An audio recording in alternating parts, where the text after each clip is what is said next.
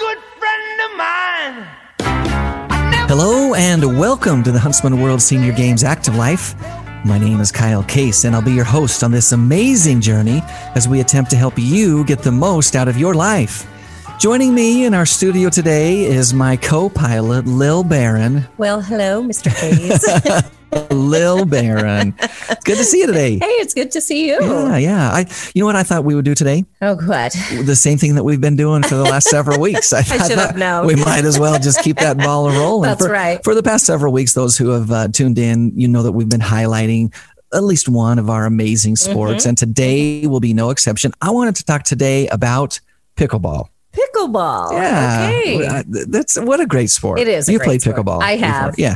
It is a fun I attempted. sport. Yeah. Well, right. That's the way it is for most of us when we try something new. Right. But here's the thing I love about pickleball. I'm just going to say it right up front. I've said it before, but it is so true. The great thing about pickleball is its accessibility. Right. If you have just marginal coordination, you can walk onto a pickleball court and you can play the game.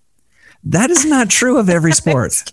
Well, marginal coordination. Right. No, I was going to say. I'm just kidding. You're a great pickleball player. No. One of the great ones. But the reality is that you can't walk onto a tennis court and play tennis. Mm-mm. You cannot, and I think you can attest to this, you cannot walk onto a golf course and just play golf, right? No. Now, those are specialized skills. They take time to practice and develop. Once you've practiced and developed them, great sports. Right. They're tons of fun. But pickleball, it's a sport that it's the kind of sport you can just go and have fun on your very first day. And that's one of the things I love about it. Yeah. That being said, the more you play, the better you get. Right. And like every sport, pickleball has really evolved into a highly competitive event. According to USA Pickleball, which is the governing body of the sport, pickleball was invented in 1965. Did you know that? No. Yeah, it's been around for a while.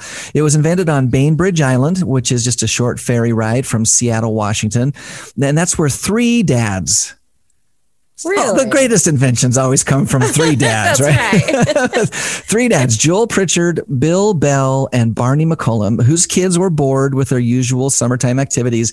They're the ones who are credited with creating the game. Pickleball, as I said, has evolved from its original handmade equipment and simple rules really into this popular sport that's throughout the United States and Canada. The game is growing internationally. Oh, yeah. A lot of players in European countries and Asian countries are building courts as well. The growth really has exploded, especially, I would say, over the past 15 or 20 years. And I will, this might sound pretentious. I don't mean it to be, but I will humbly submit that the Huntsman World Senior Games has been a significant part of that growth. I agree. The games added pickleball in 2003.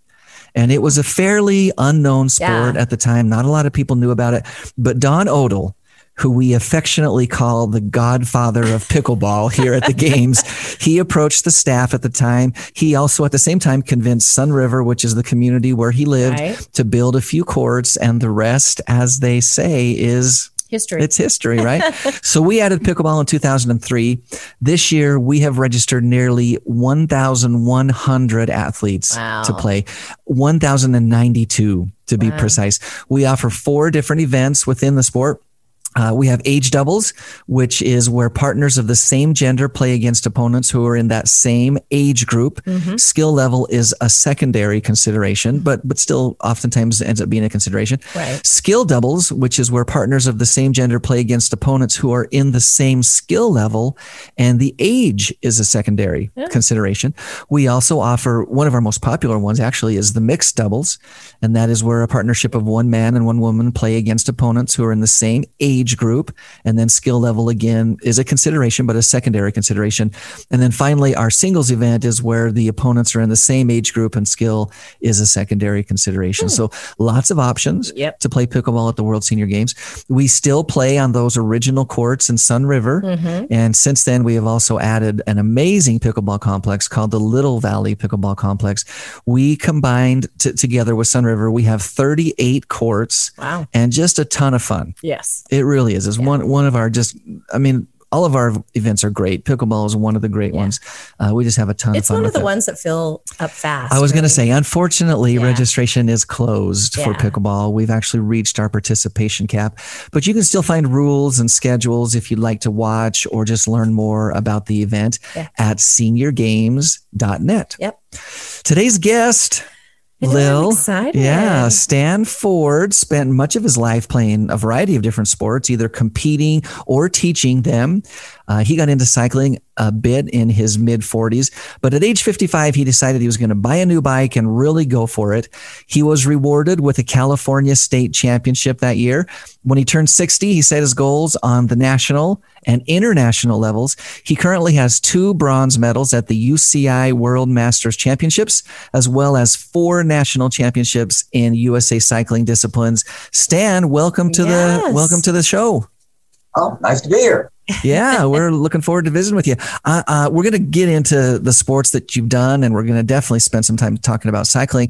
Before we do, though, I'm curious if you have played or know anything about the sport of pickleball. Oh, yeah, absolutely. One of my best friends, in fact, a guy that I coached football with at the high school level forever before we retired, and very good friend, long-time surfing buddy, and avid golfer, loves pickleball. Really? Yeah, he doesn't play pickleball, and he retired before his wife, and then his wife retired, and she struggled, and it took away from his golf time and his surfing time, and she discovered pickleball.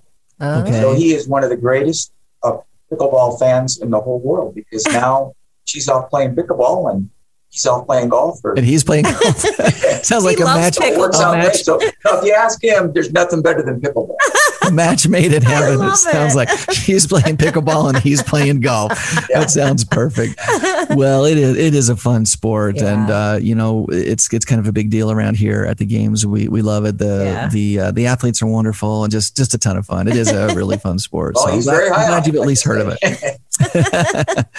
So in my intro, as I introduced you, I alluded to the fact that you've played a wide variety of sports throughout your life.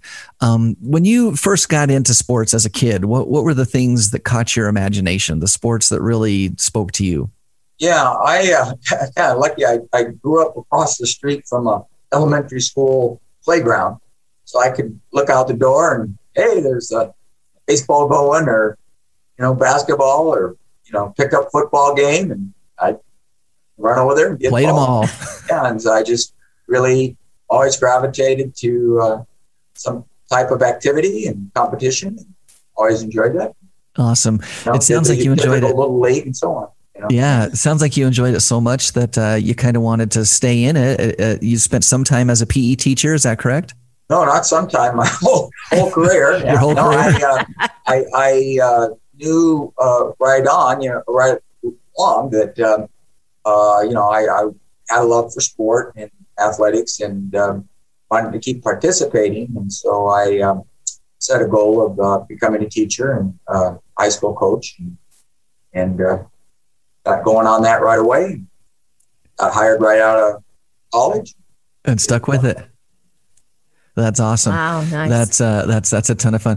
I feel like most of the PE teachers and coaches that I know feel the same way. They wanted to stay into sports, and they found a way to make it a profession. Right. We can't all be NBA basketball players, or on the PGA golf, or playing tennis at Wimbledon. Right. That's not going to be available to all of us. But people who are committed to stay into sports find a way to make it happen, and teaching kids how to enjoy themselves and enjoy the sport and the rules and the camaraderie that comes with that, and live an active, healthy lifestyle is a great way to go. So congratulations on a wonderful career there. Yeah, it was a type of thing where I quite frankly believe passionately in the educational value of athletic participation. Yeah. And we've had so many, kids come through, and now I bump into them in the community, and they're in their 40s with their own families, and Coach, man, it was a great experience. I learned so much, So I know that it's a valuable part of our education system. Absolutely, I couldn't agree more. I felt good about our career. Well, we want to talk a little bit with you about cycling. It sounds like that's kind of an area where you have specialized and had a tremendous amount of success. You got into it a little bit later as far as a competitive event goes. What brought you into cycling? You're in your mid 40s and you're like, here's a new sport or here's something I'm interested in. Like, how did you get into it? Right. Yeah. It was, obviously, just part of my personality. I enjoyed, activities, and a lifelong surfer, and coaching football at Southern California high school football, highly competitive level. I was the athletic director and very involved in all of that, and was kind of a jogger, just interested in staying fit. Ran a weekend 5K once in a while, right? Exactly. And so when mountain bikes first kind of came on the scene, my wife said, boy, I'd really like to have one of those bikes. And so Christmas time, I bought her a bike, no intention of riding myself. And, right. One thing led to another, and she wasn't riding much. And I said, hey, can I try your bike? And right away, I kind of liked it. And I said something about, how come you're not riding that more? And it's fun. fun. Everybody to ride with, and right on back down to the bike shop, and way we went, and then I had a very, very slow progression. Of course, at the beginning, the equipment was pretty nowhere near as sophisticated as it is now.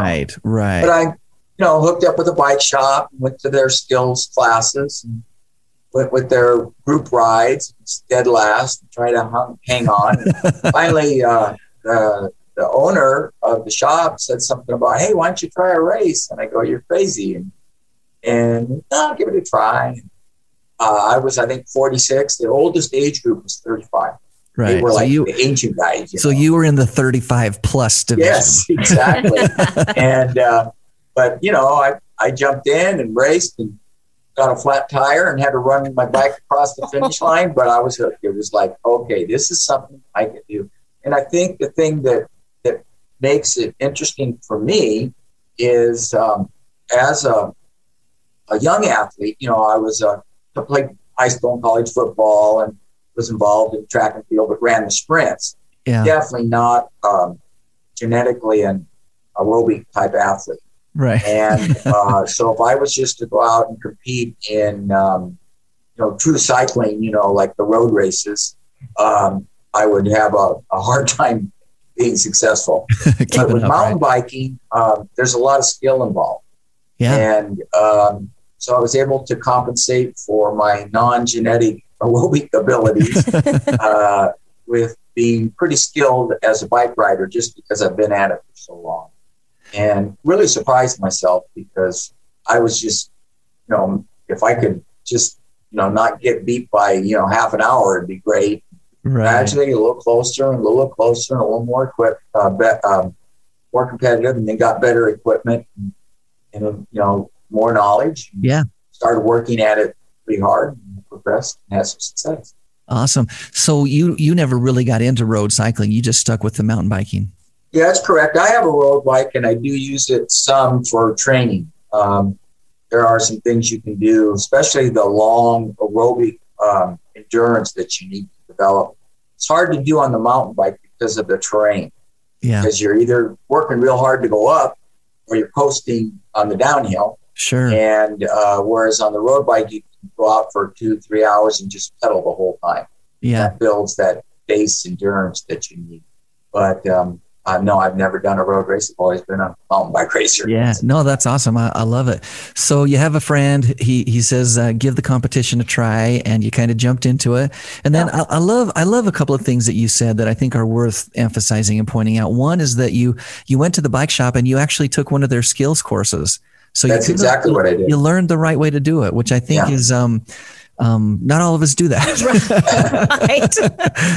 Right. we start out doing it the wrong way, and then we just keep doing it the wrong way. Right. So I appreciate that from an educational standpoint, and you jumped into it and figured out how to do it.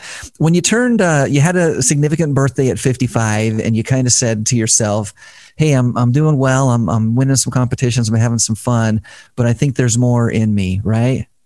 Right. Well, what was happening is in mountain biking and with the USA Cycling levels, you were talking about in pickleball, the skill level. Right. Yeah. And so it's based on age groups, and typically they're anywhere from in big races, it's 5-year increments.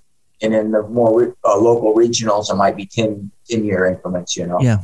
But they also have categories. So Cat 3 is kind of your entry-level beginner type cyclist. And then Cat 2 is pretty competitive. Yeah, it's people that do more than just show up and hope to get around the course, Yeah. And then Cat 1 would be the elite level. Your high level. And so I had been working my way up and, started in the Cat 3. And I've been in the Cat 2s forever, never won a race or whatever. But I noticed that I was starting to get close. I was in at the time, I guess it'd be 45 to 55 or, that age group. And I noticed that I wasn't that far behind the top 55-year-olds. You start creeping up on them, right? Yeah. And I thought that's when I kind of got a little bit more serious and got my first really competitive bike and started really putting more hours in on the cycling. And so when I was 55, I won my first significant championship, the California State Championship. And so that is awesome. Progressing and setting higher goals. Yeah, I know cycling is like, most sports. Equipment can make a difference, and it's kind of a commitment. By the time you say, okay, I am committed, I'm going to do this. There's an investment there. Yeah. But there's just so much that you can do with the right equipment, right? Yeah. There's kind of a level of equipment that is necessary to compete at the elite level. You can go beyond that and spend money to spend money, but there is definitely a financial commitment to get a competitive bike. But once you're at that level, it's sweat equity. you gotta train, practice, and work hard at it. So that's the next question I wanted to visit with you about for a couple of minutes, and that is, what does your training regimen look like? Do you set a goal for a certain number of miles? Are you looking for time? Are you making sure you're getting up hills, down hills? Like what do you do to make sure that you're in peak physical condition? Right, and I think of interest is that as a self-coached athlete, I've really progressed over the years, and it kind of started out just what you said. I started out and I rode 5 miles, without stopping, and progressed from there. And then I transitioned into more when the heart rate monitors came out, and got into heart rate and time. So time at a certain heart rate became kind of a metric that I used. And then power meters came on the market. They were horribly expensive, and no one knew how to use them. And I kind of ignored it. But eventually I got a power meter, and I've done a lot of study and reading and so on. And there are commercial for the uninitiated, tell us what is a power meter? Sure. I think the biggest difference is between power meter and heart rate. I think most people are familiar with heart rate. The harder you work, you feel your heart beating. The harder your heart beats, right? But the heart rate is really just the body's reaction to work. And there's a lot of factors such as, it could be hot or cold, or you didn't eat, or you didn't sleep. And your heart reflects all of those things, not just the work you're doing on the bike. Whereas with the power meter, you get a wattage readout, which is basically just a metric of work. And so if you're doing 100 watts, that's what the wheel is doing, and the wheel doesn't care if you're tired, if it's hot, if it's cold. 100 watts is 100 watts. Yeah. So it's a more consistent way of training. And then all of that, whether you use heart rate or power, is zone work. So you have different energy systems in terms of how you produce energy anaerobically and aerobically. And these aren't just like a switch. They go together. So you may be working in an endurance event, primarily aerobically, but you're still, especially in mountain biking, for those little rocks you got to get over, or logs, or bumps, or whatever. That's almost like a sprinter. You know, you have to really push hard on the pedals. That requires anaerobic energy. So my training is based pretty much on zone work, so much percent in anaerobic zones and so much percent anaerobic zones. And there's a science to it. Wow. And then the trick is to try and be rested and in shape for the event. So you can, if you're overtrained, you're going to be too tired for the event. And if you are too rested, you're not going to. It's not going to work either. You got to find the balance for sure. But that's been a real challenge, and a lot of part of the hobby is learning about the physiology. Yeah, absolutely. Well, it sounds like you've really jumped into it and embraced it, and a credit to some of your success. What's the last race that you were able to race at, and how'd that go for you? Well, that went real well. That was the national championship. It was at Winter Park, Colorado, and that was in the cross country discipline, and I won my age group, and so national champ, and I have my fourth national championship jersey. So that's cool. That is cool, Stan. That's really cool. So how far was it? People always ask how far. Mountain biking, it's not so much how far, it's the time. Okay? Oh. Yeah. And so typical races are in the hour 15 to hour and a half or whatever. And I actually it was a rather short race for me. I did an hour and 7 minutes, something like that. No. And so when you say it's time, is it go as far as you can within that time? No, it's a lap race. It was a 2-lap race. And to be honest with you, I'm thinking maybe the course was in the 7 mile per lap. So maybe it's 14, 15 miles, something like that.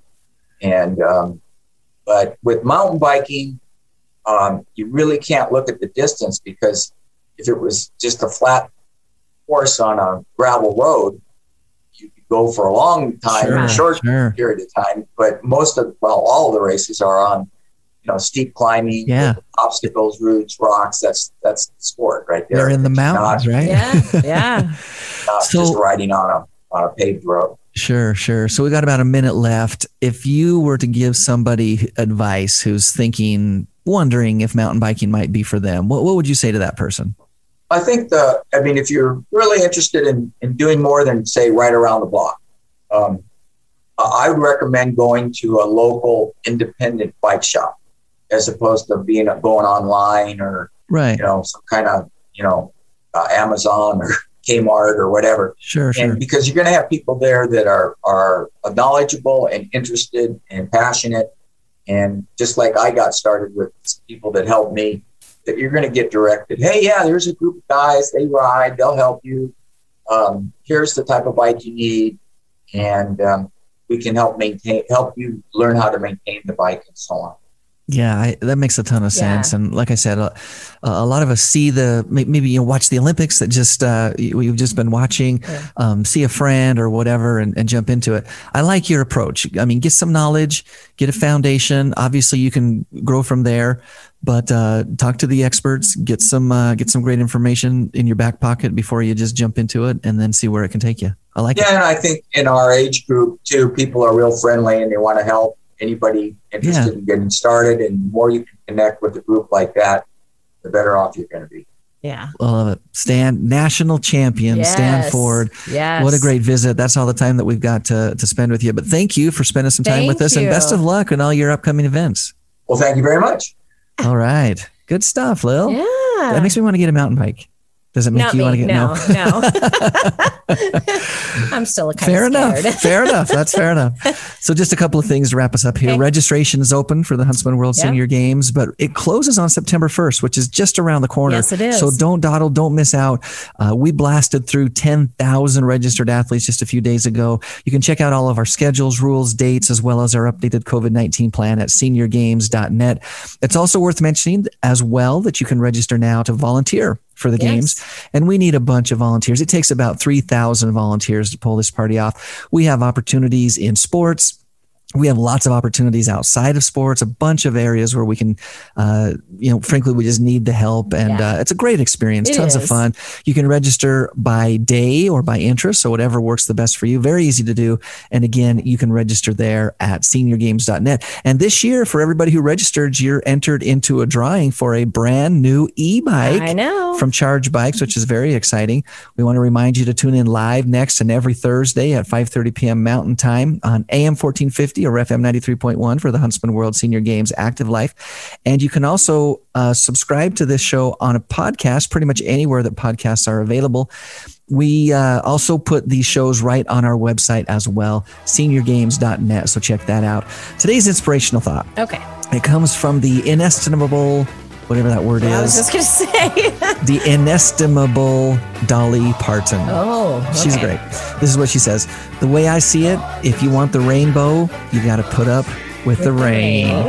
Until next Thursday, stay active.